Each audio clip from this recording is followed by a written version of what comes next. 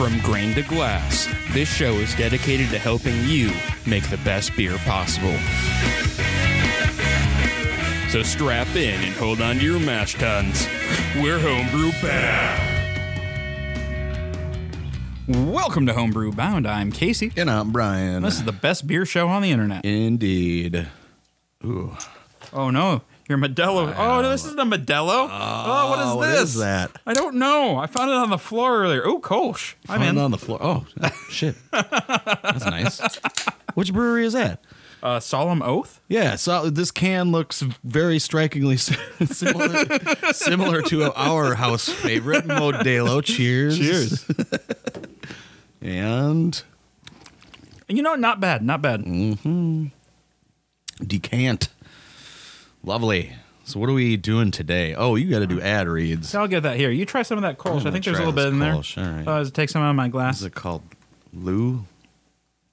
Yeah, I think Lucifer after. All right. Anyway. Oh, nice. Yeah. The American Homebrewers Association does a lot to support home brewing and home brewers, and now they support us during the AHA. We'll give you discounts at homebrew shops and select tap rooms, as well as give you access to the fantastic Zymergy magazine.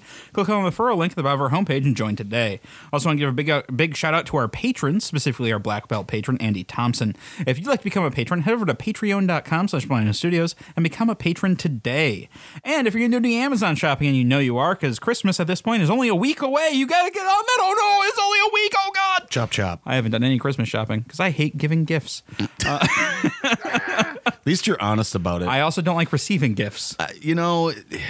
Sorry, I'm a humbug too. Me neither. But I love Christmas. Yeah, I just don't like the I like seeing all the people, but Yeah, I love Christmas. I don't like the gift bit. Yeah. But for those of you that do, head over to blindnewsstudios.com, click on the Amazon link above our homepage. Your Amazon shopping is not only getting a bit of a kickback from Amazon, the only gift I want this year is your support. Bah humbug. What? That was not a bah humbug moment. No, not that, but just bah humbug. All right. Brian, what have you been up to this past week, man? Man, I kind of blew it. You blew it again. That's okay. Man. I was thinking about what I did too, and I think did I talk about Orlando? I think I did. I think I talked about Dead Lizard and all that.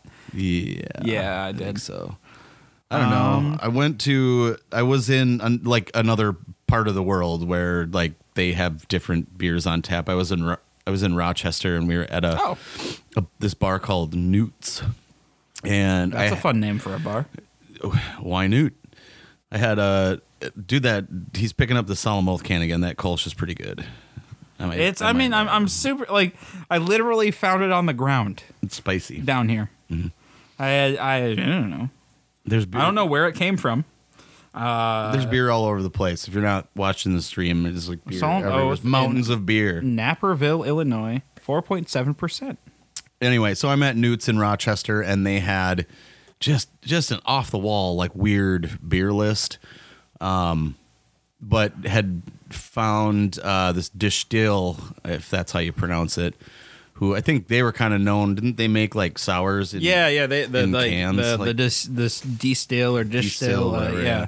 But yeah, they had a hazy beer that was actually pretty good. Oh, nice.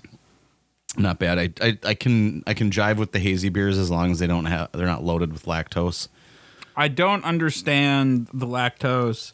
I mean, Drecker does it. If you're putting a shitload of fruit in, like they do, then whatever. But I still can't believe Drecker's from North Dakota. Didn't realize anything good came from North Dakota. aren't you from North Dakota? No, I'm from South Dakota. Oh, bitch. okay. I knew it was one of them, but anyway, yeah, no, I don't know, man. I got nothing. I just That's fine, man. That's fine. We got a lot to talk about today anyway. Drinking a lot of Space Force as usual. Space Force. This is slightly beer related and something I want to talk about, and I don't really have another platform to talk about it on, so I'm going to talk about it here because you guys will understand my struggle. I hate growlers. I hate them with a fiery passion of 1,000 suns. Big glass bullshit that you can't get rid of. I did some, I guess, winter cleaning this past weekend. and I literally recycled 15 growlers. Yeah, I have so much shelf space now. I have recycled more growlers than you even want to know about. People still bring me growlers from the old breweries I used to work at, and I'm like, why would I want? So I ran across an American Sky growler, and I was like, oh, Brian. No, he won't. Throw it and out. then I threw it out. Thank you. You're welcome. Generally, if it's something... Well, because I was like, I've seen one in the brewery, so I know he has access to one. Also, why would he want this bullshit? There are 4 different ones, and I have all 4 of them. Oh, then you're good. Yeah. Yeah, I like they're an awkward size. Mm-hmm. Like they're made of glass, Yeah. like which is stupid. Growlers are way better. Did you know we don't even sell them at the brewery? Growlers? We have some on hand, I think. Like maybe a few boxes. Well, there's no point. They're like it. We will fill them certainly, but They were great when they were a thing, and I feel like they're being slowly phased out by the Crowler. Well, crowlers are. You can't.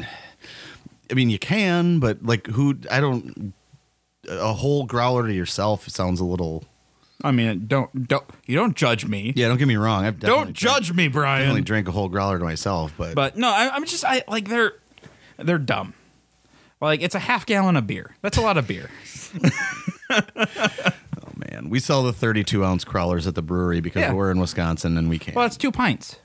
But then there are a couple other breweries around town. Like Fredrickson from Pitchfork was like, oh, people said it was too much beer. And I was like, really? The Crowler? The 32-ounce one. So then they switched to 750. But I was like, I don't know if I've never heard that, I guess. Maybe I'm not behind the bar as much as Mike probably is. Yeah, I don't that's 2 pints. Like that seems like the right amount of beer. Mm-hmm. Like a Crowler is the perfect amount to split between 2 people, or if you're having one of those nights. Yeah. The 750s are good. But yeah, Mike dropped off 2 750s of their IPA, which I drank.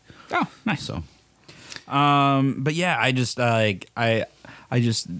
finally got rid of a bunch of growlers, and I feel really good about it. The other ones I kept were the Pitchfork ones because I'm going to return those to the brewery for free beer. Yeah, duh. All right, that was Casey's rant for the week. I hope you enjoyed it. Now we're going to get on to actual information, and as you know, it is Fermentation Endgame, and our story opens 5 beers later. I'm only on my second beer. It's part of the thing. Didn't you see Endgame? Yeah, God. I did. All right, fine. The snap happened. The jump or the snap? The snap happened, and now we had to jump 5 beers. Some people jumped and some didn't. You didn't. I guess I didn't.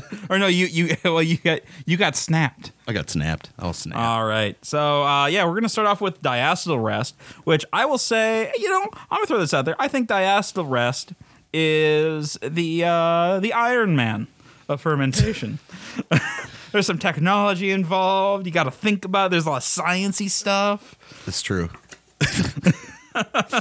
Oh man, diacetyl. Let's define it first. So if people aren't savvy as to what that is, it is like if you go to, speaking of movies, if you go to a movie theater and you put that buttery, delicious popcorn butter on your popcorn, that is diacetyl. So that slick, oily, buttery. Some people describe it as butterscotchy almost. Mm-hmm, yep, some people get butterscotch, certainly. Yep, it just kind of depends on how your palate interprets. Yes. So it's an off flavor. Kind of a major one. Is not acceptable. There are very, very few styles where a tiny little bit is acceptable. But generally not acceptable. If you just go through life viewing diacetyl as unacceptable, you will be a better person. Well, unless it's on movie popcorn, then that's acceptable. Well, I mean, just in your beer, right, in the beer. If you go through your beer life saying this is unacceptable, you'll be a better person. Yeah, hands down. All of our patrons know that. Yes, that's why they're better people. Diacetyl rest, though, just in general, yeast has the ability to reduce the diacetyl enzymatically. Now, during the growth phase, the yeast will produce acetolactate. Which is the only reason why we care about that is because it is the precursor to diacetyl. Now, correctamundo. Right. Now, doing a diacetyl rest on your beer can be kind of tough. So when you are working with a yeast that is known for high diacetyl production, you're going to really have to nail the timing on it.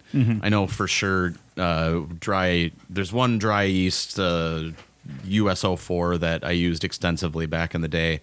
And if you didn't nail that diacetyl rest, it'd be butter all over the place. So be careful with that. Make sure you know your strain, learn the specs about it. So we were talking about the precursor to being acetolactate. Yep, acetolactate was a precursor to diacetyl. So then during your stationary phase, the yeast absorbs diacetyl and then converts it into acetoin and 2,3. Oh boy, this is a fun one. Butanediol. So both of these have a really high flavor threshold. The best way to think about this is this stationary phase and the reabsorbing. It's sometimes yeast push things out of their cell to have some other cellular action inside, and then once they're done with that, they will pull something back in. And this is a prime example of that, of them kicking it out and then pulling it back in and then doing something with it to make it go away. If that makes sense? Yeah. So, but that said, yeast health and activity both play a huge role in your diacetyl levels. So like we always say, like the mantra through this whole thing has been like pitch plenty of fresh yeast or make a starter. Yeast health and temperature are kind of your biggest things here. Yep. And because we control the temperature, we can drive reduction and production of diacetyl. So like the weird thing with diacetyl is like the more active the yeast is, the more it's producing, but it's also going to reduce it more too. Mm-hmm. Like it's very like this kind of catch-22 or kind of a catch-22 thing. So higher temperatures are going to increase your production and reduction. They're just going to increase that yeast activity. So the healthier it is, the happier it is. Like it's just going to get to work and start chewing up that diacetyl. And most strains will reduce diacetyl below the flavor threshold, given enough time and the right temperature. So we really have two ingredients that we're looking at with diacetyl: time and temperature. Given that up until this point we followed everything properly, our yeast is happy. We've given it the right minerals and nutrients and oxygen and all of that. Everything's happy. The yeast wants to get rid of the diacetyl. It does. It wants it. Right. It likes that buttery flavor. It needs to go to the movies. Maybe it's making popcorn. We don't know. We don't know what yeast does. We don't know what yeast do. So a low growth rate can cause more diacetyl in the finished product, which makes sense because they're still pushing it out, but there's not enough yeast to like pull it back in. Right. And a slow fermentation results in more diacetyl for that reason. So the key to low diacetyl is allowing the yeast time. So the big thing there is do not pull your beer early. Well, don't pull it from the yeast early, period. Well, yeah, like just don't. For a multitude of reasons. So never stop fermentation. Don't ever stop fermentation. But even then, so like we last week, we talked about how after you've had the standard or the same specific gravity reading for 3 days, your fermentation is done. Maybe leave it for another couple of days. Give it a chance to pull that diacetyl in. Right? Correct. Before you start doing, and then don't lower the temperature too early. So even if it's on the yeast cake and you crash down to anything lower than 40, it's done. Well, I mean, taste it anyway. Taste it. At that, you should be tasting it. Taste pretty much all along. I mean, it's kind of tough to keep on, like when you're at a homebrew level, to keep on opening it up. If you've got a sample port, it makes it a lot easier. Yeah, it does. Yeah, so taste your beer. And then, so because diacetyl reduction is slower at lower temps, our cold fermented lagers need to have a diacetyl rest, which is where this entire thing is. Yep. So what is a diacetyl rest? Like, what's the... It's basically just cranking what you do is just after a certain point of fermentation, you would, with lagers, you're probably working between 50 and 55, but you just shut the cooling element off and let it free rise. Let it free rise to like 65 to 68 for, probably not that high for a lager, but for an ale, for sure, you want to.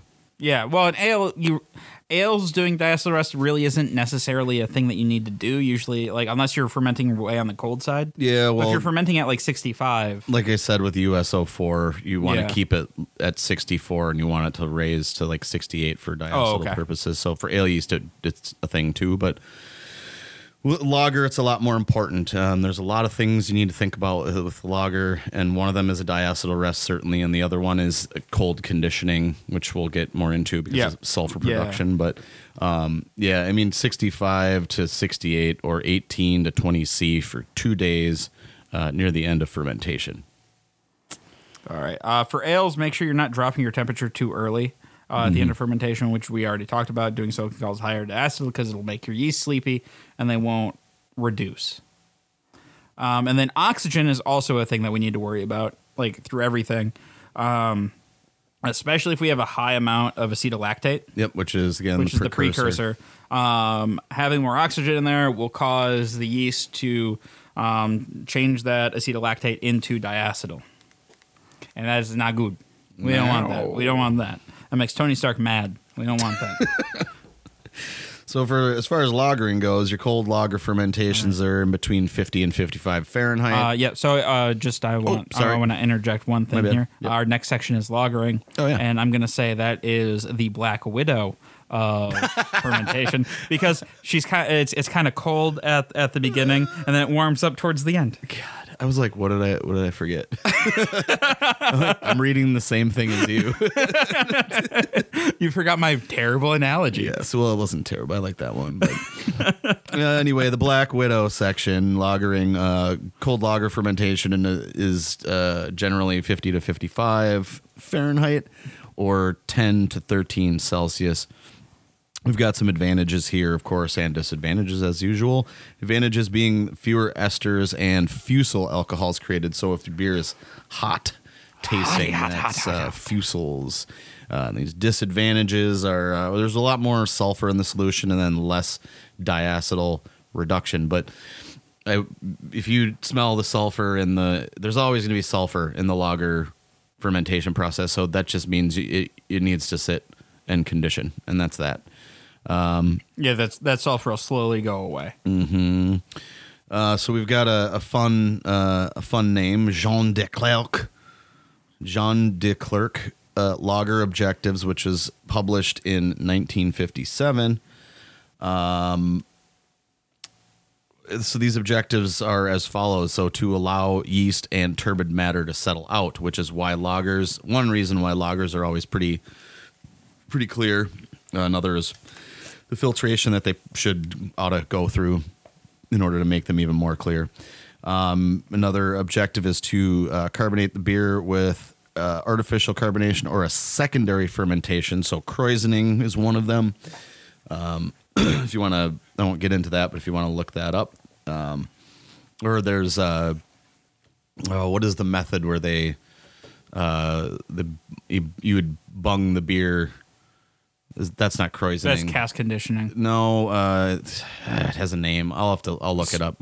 Spunding. Boom. Yep. Spunding is what I meant. I know beer things, guys.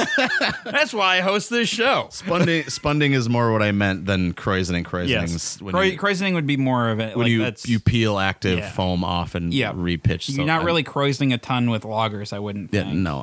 You can. I mean, that's... You're going to have a little tiny little krausen at the top. Yeah. So in any case, I misspoke. I meant spunding, not krausening. Yep. Just for those who don't know, do you want to give like a 1 or 2 sentence, like what is spunding? Oh, go ahead. No, you need me too. Okay, fine. You are capping the beer off with yeast that are still kind of going, and then that's like kind of almost like bottle conditioning, but in the tank is basically what it is. It's a pretty simple way to put it. But look that up if you want a more in-depth. Yep. If you want to do the homebrew level, there's so many ways to like make like a spunding valve for your corny kegs and all that. So. All kinds of cool stuff. And then another lager objective is to improve the flavor, and that's, I'm assuming they mean through conditioning. Yep. Another is to precipitate chill haze, to prevent haze formation when the beer is chilled after filtration, because that will happen. And then to avoid oxygen pickup and to prevent oxidation. These are all lager objectives. Yeah. So once fermentation is complete, both in ale and lager fermentation, you want to lower the beer temperature to facilitate flocculation. Remember how we talked about colder temperatures, increased flocculation. I believe flocculation was the Thor of the Avengers. Yep. So to Thor it up, we got to lower this. So you have two schools of thought on this. Do you do a quick drop like a crash, or do you do a slow drop? Yep.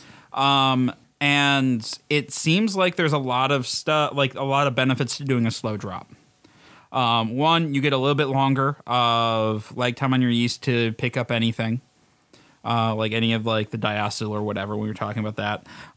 A rapid drop can cause yeast to excrete more ester compounds. Yeah, but sometimes you want more ester compounds. But sometimes you want more ester. Yeah, like this, depending on what you want. These aren't necessarily bad or good. Yeah, the disclaimer to this little section is like it depends on what you want out of the beer. So. Yes. Yep. Yeah.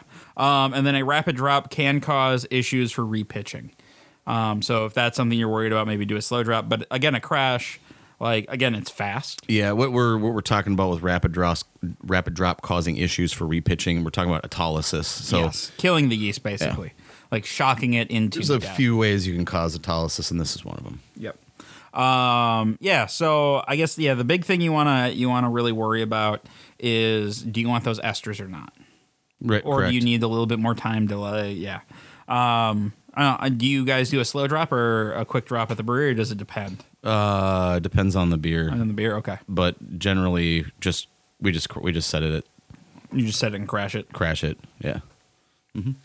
All right. Now we're going to be talking about bottle conditioning. Bottle conditioning is he's like the Hawkeye of the Avengers because he's there, but not everybody really wants him to be there. Man.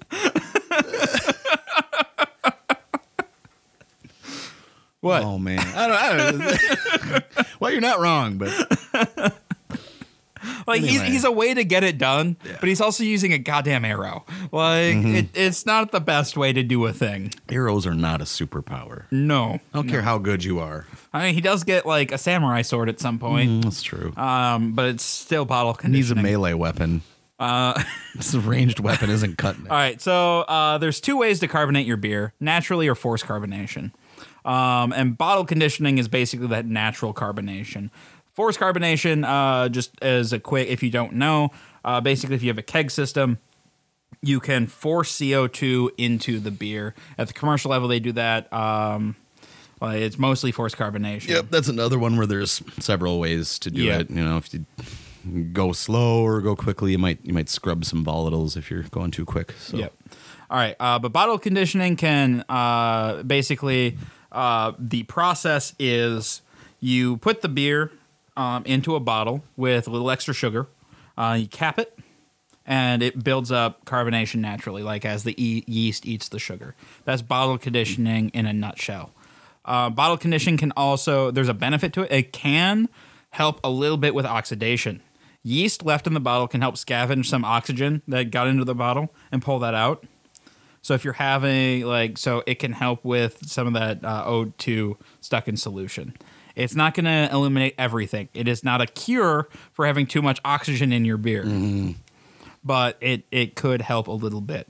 And then bottle conditioning can vary. If you listen to our 80 Style Challenge, you can see that firsthand. Oh, my God. I know you hate, I don't know, I hate bottling. I don't want to throw it out there and say that everybody hates bottling, but yeah. Kind of everybody hates bottling. Tedious, man. If you got a couple kids that are smart enough, like if you got kids at home, get them into them. If you got kids that are smarter than a dog, you make them bottle. Yeah, you get them in on that. All right. Bottle conditioning can vary because you're relying on yeast in an anaerobic environment with very little sugar left. So it's not the most ideal environment for the yeast to do its thing. And then you want to make sure you're using the smallest amount of yeast that you need to achieve carbonation. Too much yeast can lead to autolysis flavors, and that's like basically just dead yeast in the bottle breaking down. They make these little capsules that you can throw into each beer that have supposedly the right dose. Yeah, like the firm caps or whatever. Not firm cap. They're just little capsules. Yeah, little carbon.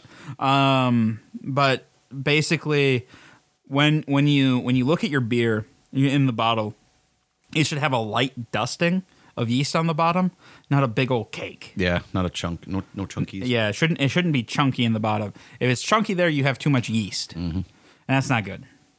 Because that yeast is going to break down. You're going to get what off flavors do you get from Metalysis? That's a really good question. I don't have run into that in Ohio. Yeah, I don't drink as much homebrew as I used to. Okay. Yeah, I don't know off the top of my head. That's why I threw it at you. Yeah, thank you. Sorry. It's okay.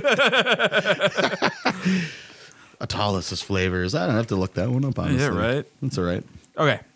All right. If you're worried about your yeast, so like if you had like a poor fermentation or you think the yeast might be healthy, you can add fresh in. But again, do it sparingly. A good rule of thumb is if you're adding yeast back in, you want 1 million cells per milliliter of beer. So about 10 to 20 times less than what we want for fermentation. Oh, yeah. And we'll talk about those rates a little bit more in our next episode when we're actually getting into pitching rates, because pitching rates is a very important thing, and we'll talk about that. At the homebrew level, you should already have enough yeast in suspension, and all you should need to do is add a little bit of sugar. There's some really good calculators out there. The Northern Brewer one is pretty solid. I believe Brewer, was it like Brewer's Best or Brewer's Tools has one? Yeah. There's a ton out there. If you just Google carbonation calculator, you'll figure it. You'll find one, and they're all pretty much the same. The math isn't super complex, and some of them will have it breaking down. One thing you want to know is you want to make sure that you're adding a simple sugar in. Do not add not any sugar will do. You want the simplest, simple sugars like sucrose, glucose. It's specifically called priming sugar. Yeah, priming sugar. Table sugar will work too, because table sugar is it's a very simple sugar. The finer you can get it, the better, just because it'll dissolve easier in the beer. I wouldn't use caster sugar though, because that'll clump. Well, yeah, and then the one thing we've got down here is that beware, yeast doesn't always behave, and you could have some under or over carbonated beers. Yeah, no, certainly. it's a living organism. You will, and it hates you. So, like Hawkeye. Yeah, right. And with that under and over carbonated, the next section kind of reminds us that bottle storage, like where you're storing the bottles, matters. Too warm, the yeast could die before creating CO2 or could get too active and blow up. Too cold, and the yeast could go dormant and not do the little bit of re-fermentation that we need. And then storing bottles between 65 to 69 degrees Fahrenheit and 18 to 21 Celsius is the way to be. All right. And then this final section, cask conditioning, near and dear to my heart. I have made more casks than you want to know about in my time. I believe it. I think cask conditioning is the Ant-Man of the Avengers. It's an older technology, but it's coming into vogue, and everybody kind of likes it. It's like, it's witty, it's fun. They got a cool van. Really, like a friend that tells stories that are just a little too in depth and long. Mm-hmm. You want to take us you've made a lot of casks. Why don't you take us through cask conditioning? Yeah, so at the brewery level, cask conditioning is pretty darn simple. The bung. The bung. It's the bung hole is what it is. More Ant-Man jokes. I like it. The bung hole is large. It's probably probably a 3-inch diameter, roughly. About I'm making symbol with my hands, 2.5, 3. You can stuff a lot of weird stuff into the cask.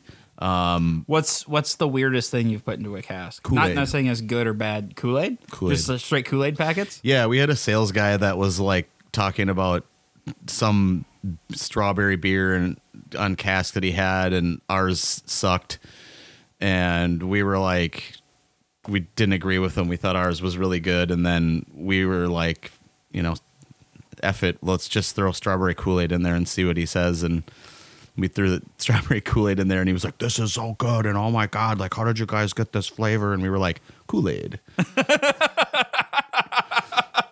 But yeah, I don't know, all kinds of stuff. You got to be careful with fruit. You're pounding a plastic bung in there, or wood. Well, you can do wood, but plastic are cheaper, and then it's easier to spile. Yep. If you just use that plastic one, because you've got to put this. Like if you think about wood, think about a bunch of straws all bunched together. So when you put a hard spile in, it will let less gas off than a soft spile. Mm-hmm. So you will put in a hard spile like the night before you are going to tap it, and then when you do tap it, you can put the soft spile in. Put soft spile in, and then you. Yeah, there's some great videos of people blowing up casks. Yeah, big time. Tapping a cask is you gotta hit it like you mean it. And and you can't miss the faucet in there quickly, or you make a mess. Yeah, but mostly one of my favorite things was just to dry hop the crap out of it with like some hop that would complement what was already in the beer, and it's another way to play with hops you've like experimental hops or hops you've never used to kind of get like a good idea of what they'll do. So, in order to make a cask beer, you are going to. Oh, yeah. Oh, okay. I forgot this part. The brewer sets the beer up for the carbonation, which is much lower than what beer is at, like 2.7 volumes. Yeah, it's like this is like 1 to 1.2, like something super low. Yep. So generally cask beer. Just above still. Cask beer, I was on a date with a girl one time. I took her to Town Hall, and I had this cask beer, and she tasted it, and she was like, it's warm and flat, and it tastes like cheese. And I was like, welcome to England. I was like, I know, it tastes awesome. So in any way, to make a good cask beer, you're gonna push your beer into a cleaned out and sanitized cask. That's 2 Plato. Oh, okay, thank you. Yep. At 2 Plato before its terminal gravity, but if it's not at its final gravity, you'll be fine, and you just need to make sure you measure the priming sugar correctly, and add a little more. Well, I mean, unless you're talking to camera, and then you can't. No, then you can't. So, and that's fine. The residual sugars in the beer should help it to carbonate to roughly 1 to 1.2, and then I think it's what it said in here. Maybe I could be wrong. Oh, it makes sense. Well, I was thinking like more like 1.5. Just cut 2.7 in half. Yep. 1.3, whatever. In any case, the residual sugars will help carbonate it. To make clear cask ale, you're going to want to add isinglass, and then when you're moving it around, you want to get it in its cradle like the night before. Yeah, it needs at least 12 hours to settle. Yep, absolutely. And yeah, so like when you add the isinglass at the same time, you're going to add all the weird stuff like your Kool-Aid or... Man, cask beer is so few and far between these days. I feel like it's gotten a lot. Well, I felt like it was going through a resurgence, and then it kind of backed off again. Yeah, that's like the 22-ounce bottles. Like you rarely see them anymore. Let's see. Not enough beer engines around. I'm telling you what. You guys should get one. Yeah, you're not wrong. We thought about it. It just sounds like a lot of work. Well, but it's not work for me. So you guys should do it. All right. Fine. So at this point in time, you still got the cask is open, and you're adding isinglass. You're adding priming sugar, and if you're dry hopping, add the hops now. Or whatever else you're going to add, fruit, spices, chocolate is cinnamon, a big one. You name it. I've seen a lot of things in cask. If you can think about it from if it'll fit in a 3-inch round hole, shove it in there. Try and shove it in. No, I'm not even joking. Just see what you can get. But I would highly recommend if you're dry hopping that you get a mesh bag. And that way it'll so it doesn't clog. I'd put everything in it that's you think might get caught on the screen. Put it in a mesh bag, and then you're gonna seal the cask, and then you take a rubber mallet and just bang in the thingies, the bung and the I don't know the front and the spile. Don't put the spile. Not spile yet, but then you're gonna store the cask between. What I used to do was kind of roll it through the brewery. Because you want to mix all that stuff up. Wherever it was going to go to sit. And then you can store it between 50 to 57 degrees Fahrenheit or 10 to 14 degrees Celsius until it's carbonated. And then you serve it at that same temperature. Cask cellar temp, which is similar to lager temp, 50 to 57 or 10 to 14. Yep. Yeah, I mean, cask beer, I don't want to say it's an acquired taste, but it's different. Like, if you haven't had it, like, if you're new to beer and you've never had cask, go, like, seek it out. It's fun. Definitely. Yeah, I don't know. I like it. I'm trying to think if there's anything it's different, so I like it. If I can, you know what I mean? Like, anytime there's anything different, I'm like, oh, shit. And if you can find, like, an English bitter in a cask. Somebody told me about a cherry cinnamon beer, and I was like, what? But it's in a cask. Well, Okay. yeah, I mean, so I immediately told the brewers, I was like, we've got cherry extract, and I'm going to order some cinnamon extract, and then I'm going to take a 6-barrel and... Yeah, well, and the cask is great for experimentation with flavors like that. Yeah, awesome. Because people are a lot more forgiving of some odd flavors in the cask and more willing to try them. Mm-hmm. The other thing you need to remember is they do not last. No, Unless you have a rebreather on it, where you're putting a blanket of CO2 over it as you're pulling things out. But those are not cheap either. I've looked into those. Yep. But yeah, so once you tap that cask, you have, 3-4 days?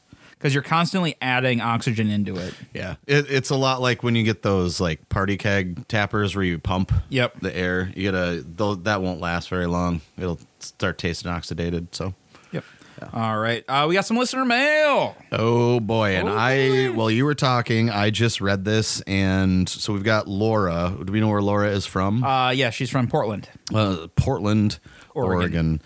So Laura sent in a message saying that she's starting her own 80s style challenge at the beginning of 2020. So she had a few specific questions. But the one we want to hit on here was, do we have any advice for her? Boy, does Casey ever. Do I? So, so she sent in like the super long message saying, hey, I'm going to try this. I got to read this one. I'll forward you the email. Oh, it was an email? Yeah. Well, I'll pull it up so you can read it while we're talking here. Okay. To see if that gives you any context. Yeah. So we do check our email, guys, so feel free to send emails in there. Yes, we do. Here you go. All right. Yeah. So she sent this in. She was like, hey, I really want to try. You guys have inspired me to do the 80 style challenge at the beginning of 2020. And then she asked for some clarifying questions. But this one, like, do we have any advice? I feel like we should really hit on. The first thing I said is, I'm sorry. Yeah.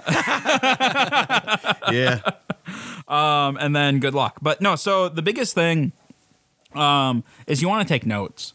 That's thing one. Like, do a better job. We hit on this either last episode or because we do 2 in a row. Yeah, right? Yeah, I believe it was last episode. Yeah. Take notes. Do a better job than I did of taking notes because that's really going to help you out. The second is don't get too discouraged by a failure. It's going to happen. Yeah, you're going to have to rebrew. How many did you rebrew? I haven't rebrewed them all yet. But how many did we thumbs down? 16. Yeah. So, which is pretty good out of 80, but... Yeah, but it's not great. But it's still a thing. Anyway, so do that. Honestly, find somebody to brew with. That helps a lot. Like, even if they don't know anything about beer, find somebody to, like, just come over and, like, hang out with on brew day. And try not to get behind where you have to brew multiple beers in a day, because that sucks. 2 is fine. 4 is stupid. I'm trying to think. Any general brewing tips, Brian? Well, I'm just kind of looking at her email and looks like you pretty much touched on everything. And she says, I love your podcast and so does your mom. So maybe we need to maybe we should bring that back. We weren't doing that because I was like, well, that was a thing that you and Rick did. And we were kind of like, maybe not going to do it. But it looks like you responded a bunch to her. And I just, again, good luck. Like, wow, I've certainly brewed well over 80 batches of beer in my lifetime, whether it be home brewer, professional, whatever. But keep it up. And if you like Casey said, if you make mistakes, if something doesn't work out, don't worry about it. Rebrew it later, and be ready for that 50 or like around 50. You're gonna hit some burnout. It comes back. Like, the excitement comes back. But, like, there's going to be 4 or 5 brews there around 50 where it's going to suck. Yeah, I am.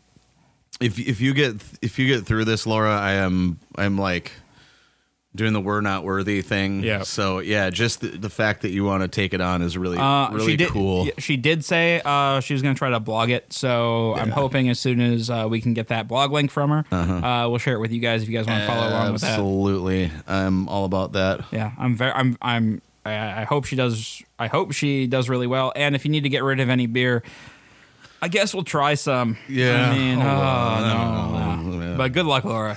Honestly, good luck. Dude, and thanks for listening. And as usual, huge thanks to all of our listeners. And then, once again, if we misspeak or get something wrong, or let us know. Or if you want to send us mail and ask us questions, that's certainly okay too. So yes, all of that is true. All right. Well, should we get out of here, bud? Yeah. Oh, jeez. We got to start another show in 20 minutes. Yeah. Ooh, I got to finish those notes yet. We're running up against it here. I forgot. To do the notes? For the next show? Yeah. No, I didn't forget to do the notes for the next show. I decided not to. Oh, that's fair. The studio set up when I got here. Yeah. So that was good. I know. Well, and I had to do it. Nobody cares about this. We're gonna... Okay, bye. All right, guys. Thanks for tuning in this week. If you have any questions, comments, show ideas, where the hell did my internet go?